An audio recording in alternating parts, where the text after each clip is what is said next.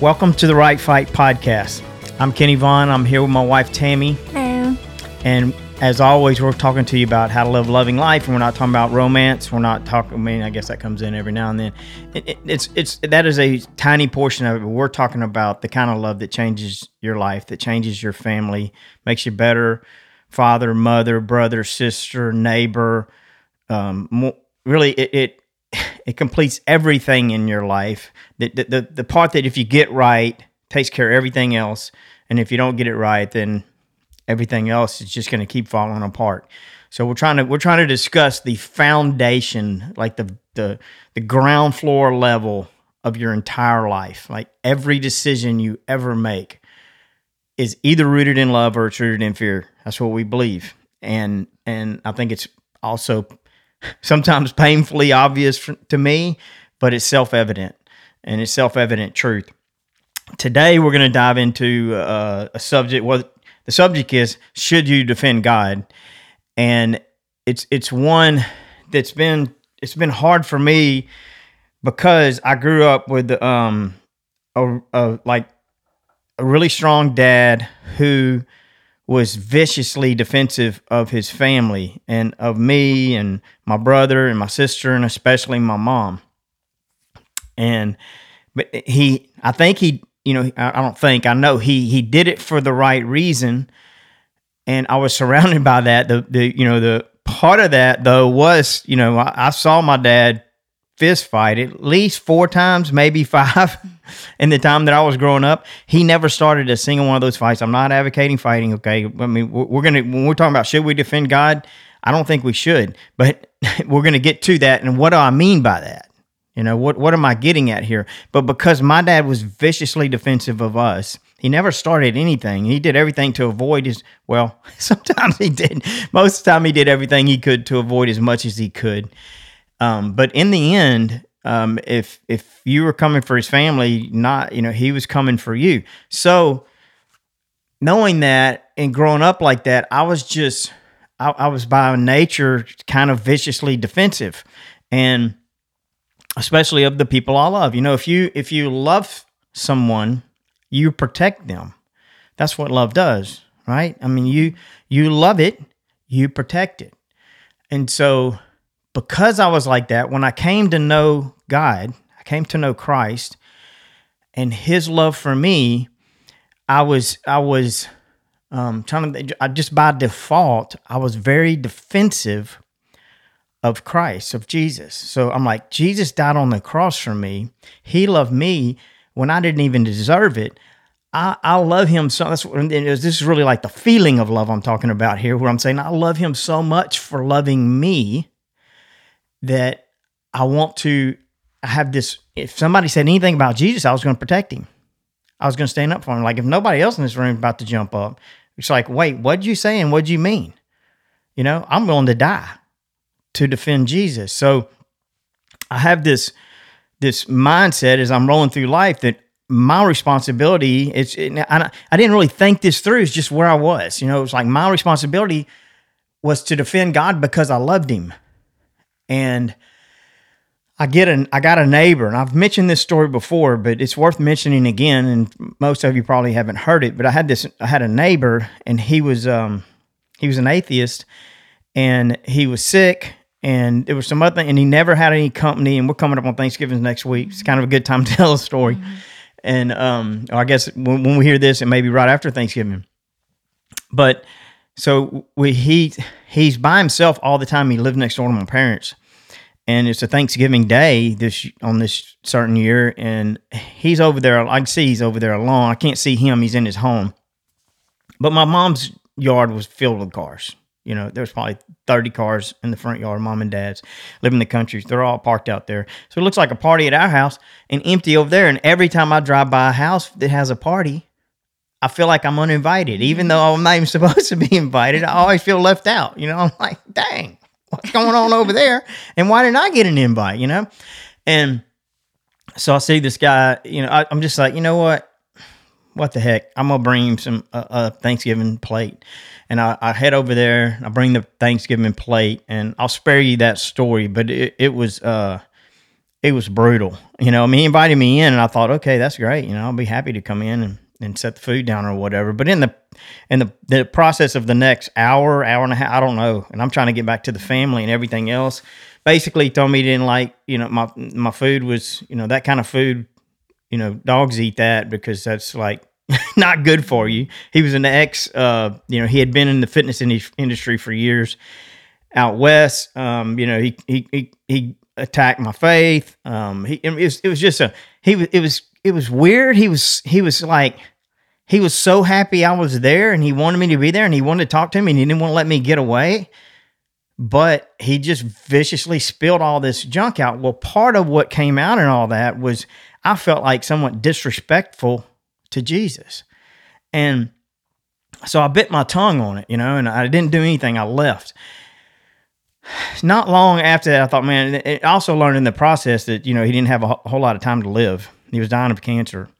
And he had been on, and it was pretty blatantly obvious why no one was there for Thanksgiving, and no one was ever there because it was impossible. I mean, it was brutal just being there. But I checked on him a couple more times after that, and each time, and in one case, I gave him a dog tag. You know, we make the shoulder strength with the scriptures on these dog tags. I gave him one because he had mentioned he's afraid all the time. He was telling me how he's always afraid. And this scripture said, you know, be strong and courageous. Don't be afraid or discouraged, for the Lord your God's with you wherever you go. And he mocked that a little bit. And so at that point, I left and I felt ashamed for not defending God. And I got into this, I don't know, I wrestled with it for a while where I was repenting. I was like, Lord, I'm so sorry, you know, that I'm letting this guy get away with this. And so I'm like, you know what, next time I'm gonna go check on him again. We're gonna go cut his grass or something, you know, we're trying to help him. But next time he says something about God, about Jesus, like I'm coming, not physically coming for him, but my foot is coming down. You know, I'm going to be like, listen, man, you can talk about any and everything you want to. You can talk about me, talk about all this stuff, but don't ever say anything else about Christ. You know, he died for me. What, you know, that was, I don't know what I would have said, but that was my mindset and my position. But before I went back over there, and this is weeks apart, I was thinking and praying about that.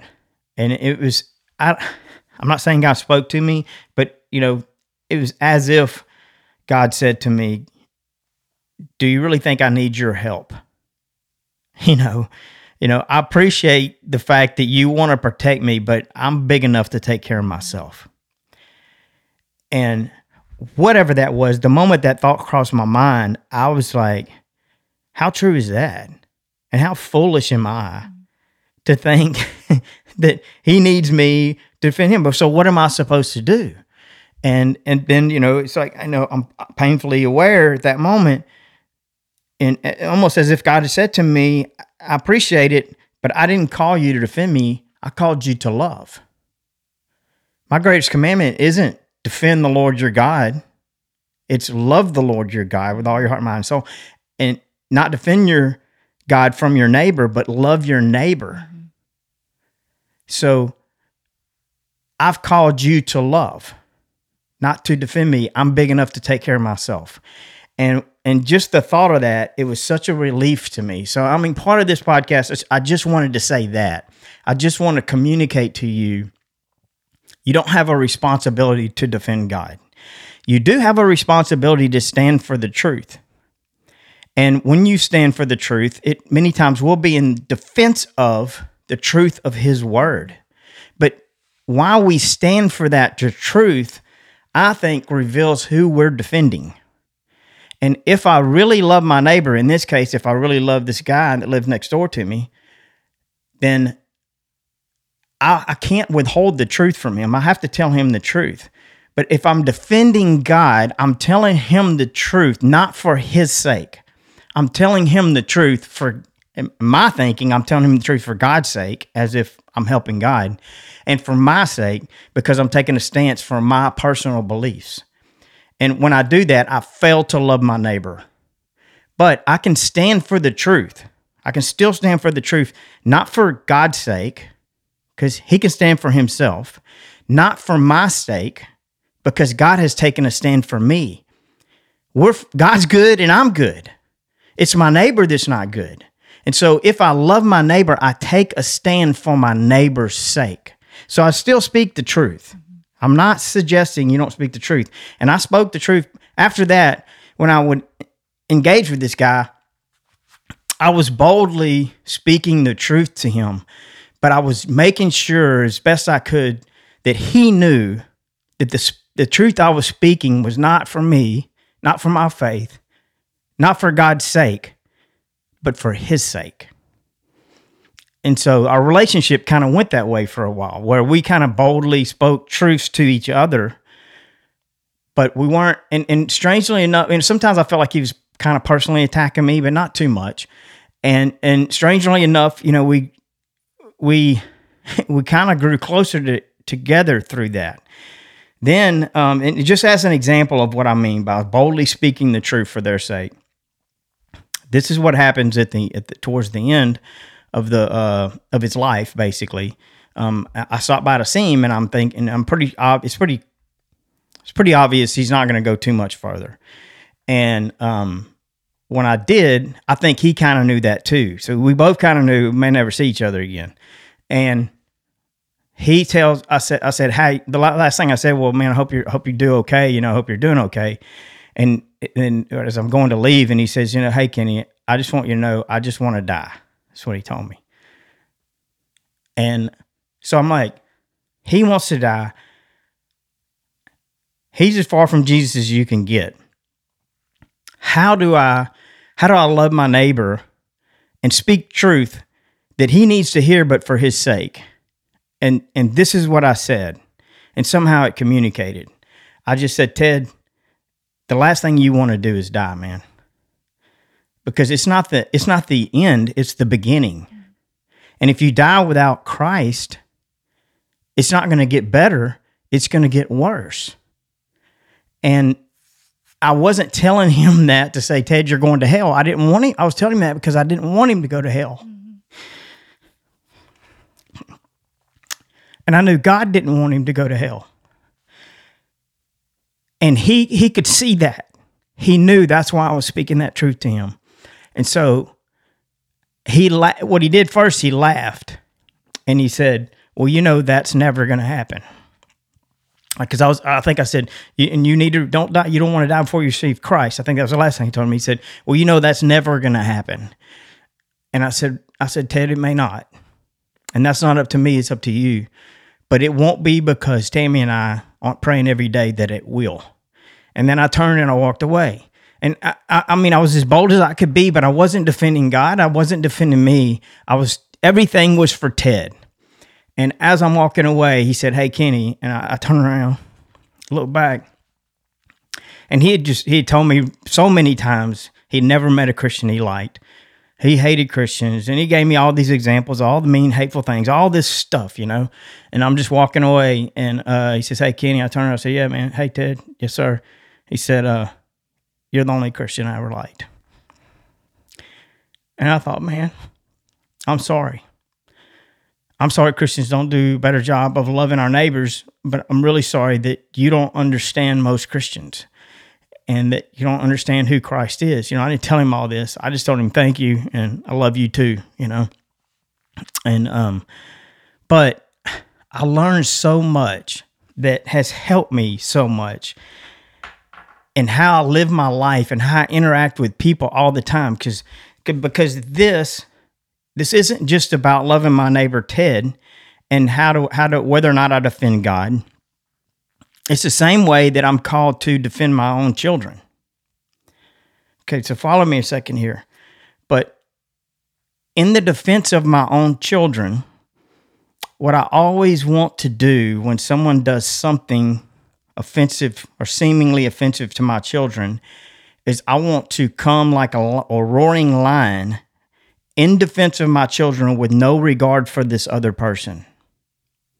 And what I end up doing many times is defending my own children's selfishness, because this person's response or action towards my child may not be the right thing, but it might be for a reason I'm unaware of or some good reason. And so when I defend my child like a roaring lion all the time with no regard for the truth. What I've slowly teach my children is that everything they're doing is okay and everything everybody else is doing is wrong. And the way to handle that is to come in like a roaring lion in defense of my children without regard for the truth. Does that making sense? Mm-hmm. Line me out when I say, because I know, Tammie, I haven't talked to you about this, and usually we're talking about this stuff before we come into this. But I was just thinking about this before today's podcast. And so here's what I'm saying. The best way to defend my children is to defend the truth.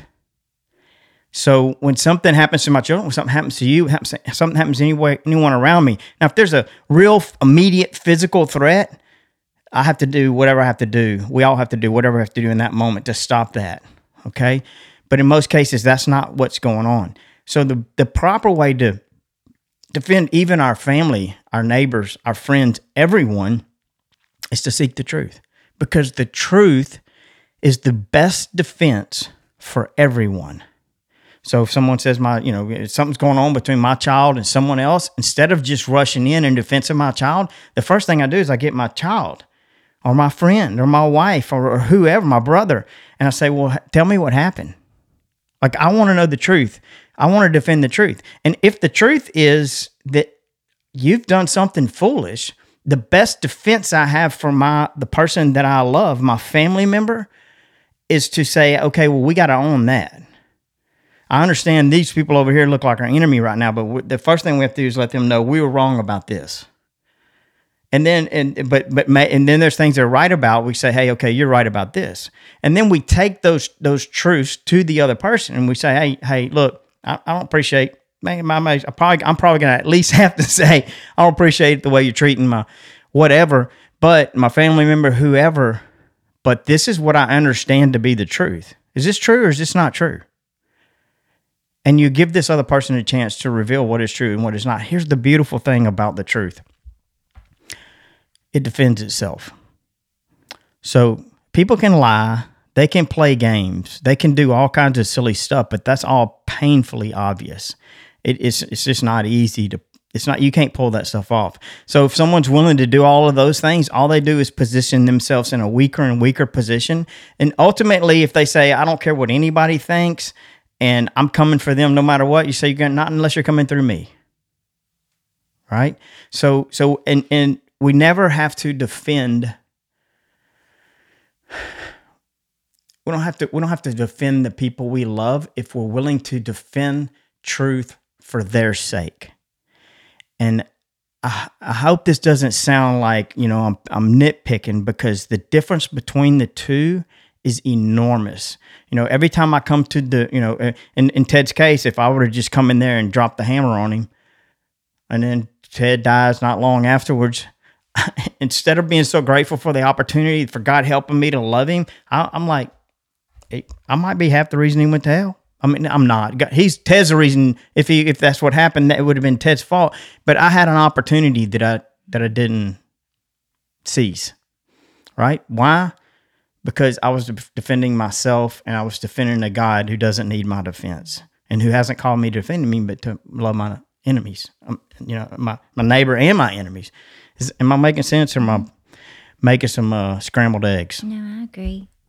I think I agree with you. I feel like God, it seems a bit foolish to me to even consider that our Creator would need his creation to defend him or, to come to his rescue.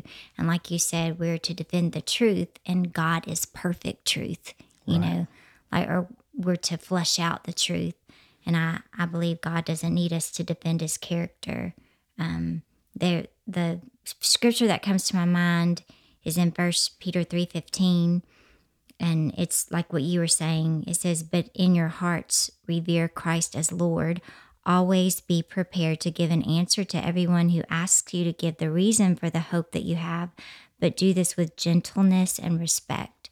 And so I don't feel like we have to defend God, but I do believe, like the scripture says, that we can defend our faith and why we believe, the way we believe, just like you did with Ted. Yeah.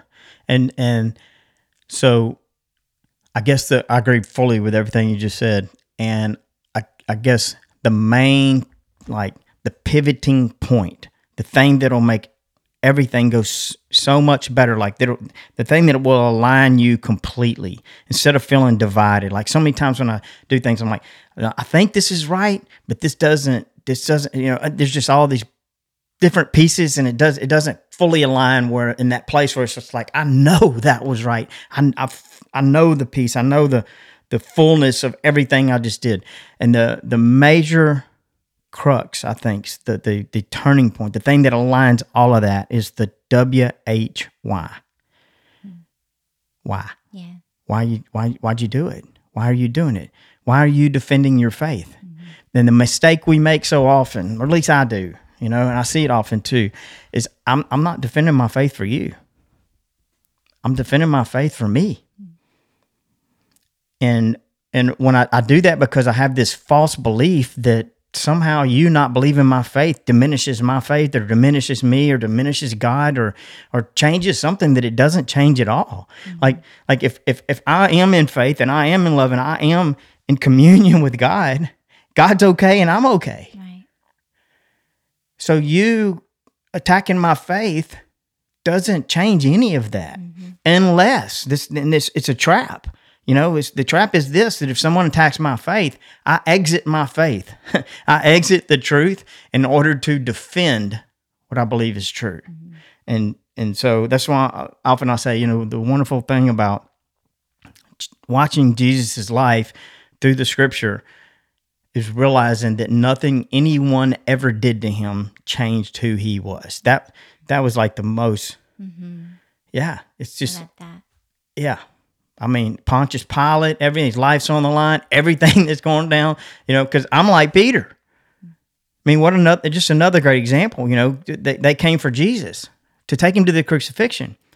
And what does Peter do? He pulls his sword and chops the guy's ear off. Mm-hmm. I'm like, when I heard that, I'm like, man, that was a bad shot.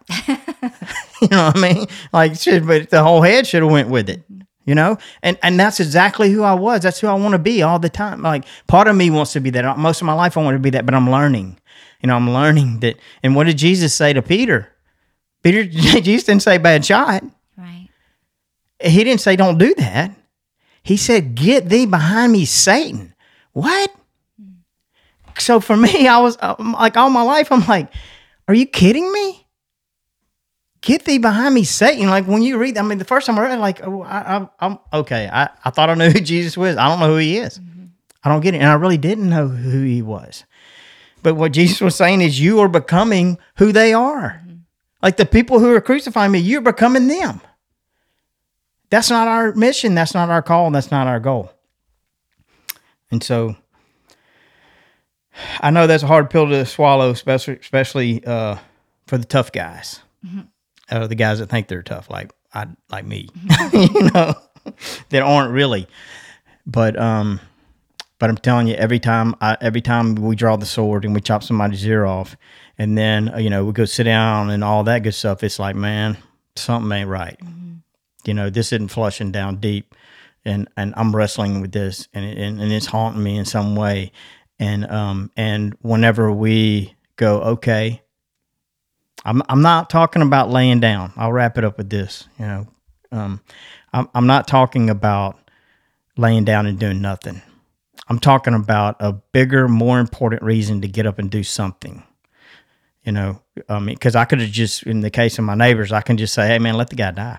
Man, good with me. Ain't nothing on me. It ain't bothering me. Whatever. I can make those kind of decisions too, right? But I don't get off the hook on that. You know what I mean? I still live with that. And unfortunately, that's not how I'm going to treat him. So I'm going to treat everybody. But if I love my neighbors and I love God as he's loved me, I can't do nothing. I have to do something. Mm-hmm. Now, I can't change who you are. I can't make you do anything. There's a lot of things I can't do. I'm not supposed to try to do things that I can't do. But there are things that I can do. And I can love my neighbor. And that means doing the best I can to defend them. Not my God and not me, with the truth, and that truth being the truth and the fullness of his word. And when nothing else will move someone, or soften a heart. You doing what is truly best for your neighbor, for their sake, even your enemy, for their sake, in truth, not compromising, not doing all that other stuff. Whether they let you know it or not, it'll rock you to the core. Mm-hmm. Ted went a long time. I never had any idea. But getting in it, saying goodbye, he's like, dude, I think he wanted to say I love you, he just couldn't get it out. Mm-hmm. So you're the only Christian I ever liked. And I was thinking, I don't know how much I like you, Ted, but I do love you. So, And just to not leave the listeners on a, wondering what happened, but you wrote Ted a really long note.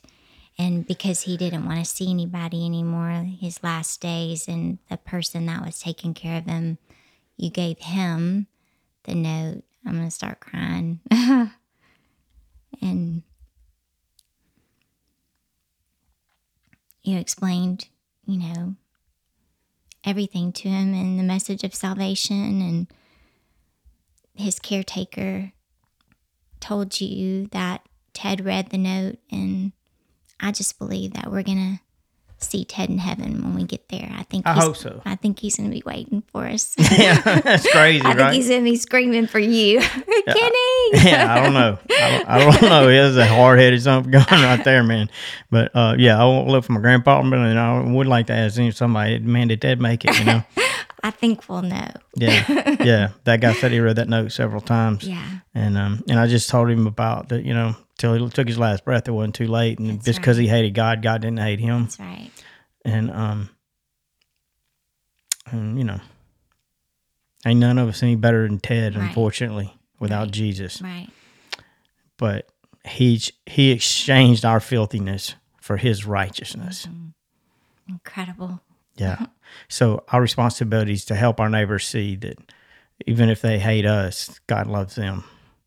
And sometimes us standing for the truth gets us hated. I've seen that before too. But that's okay.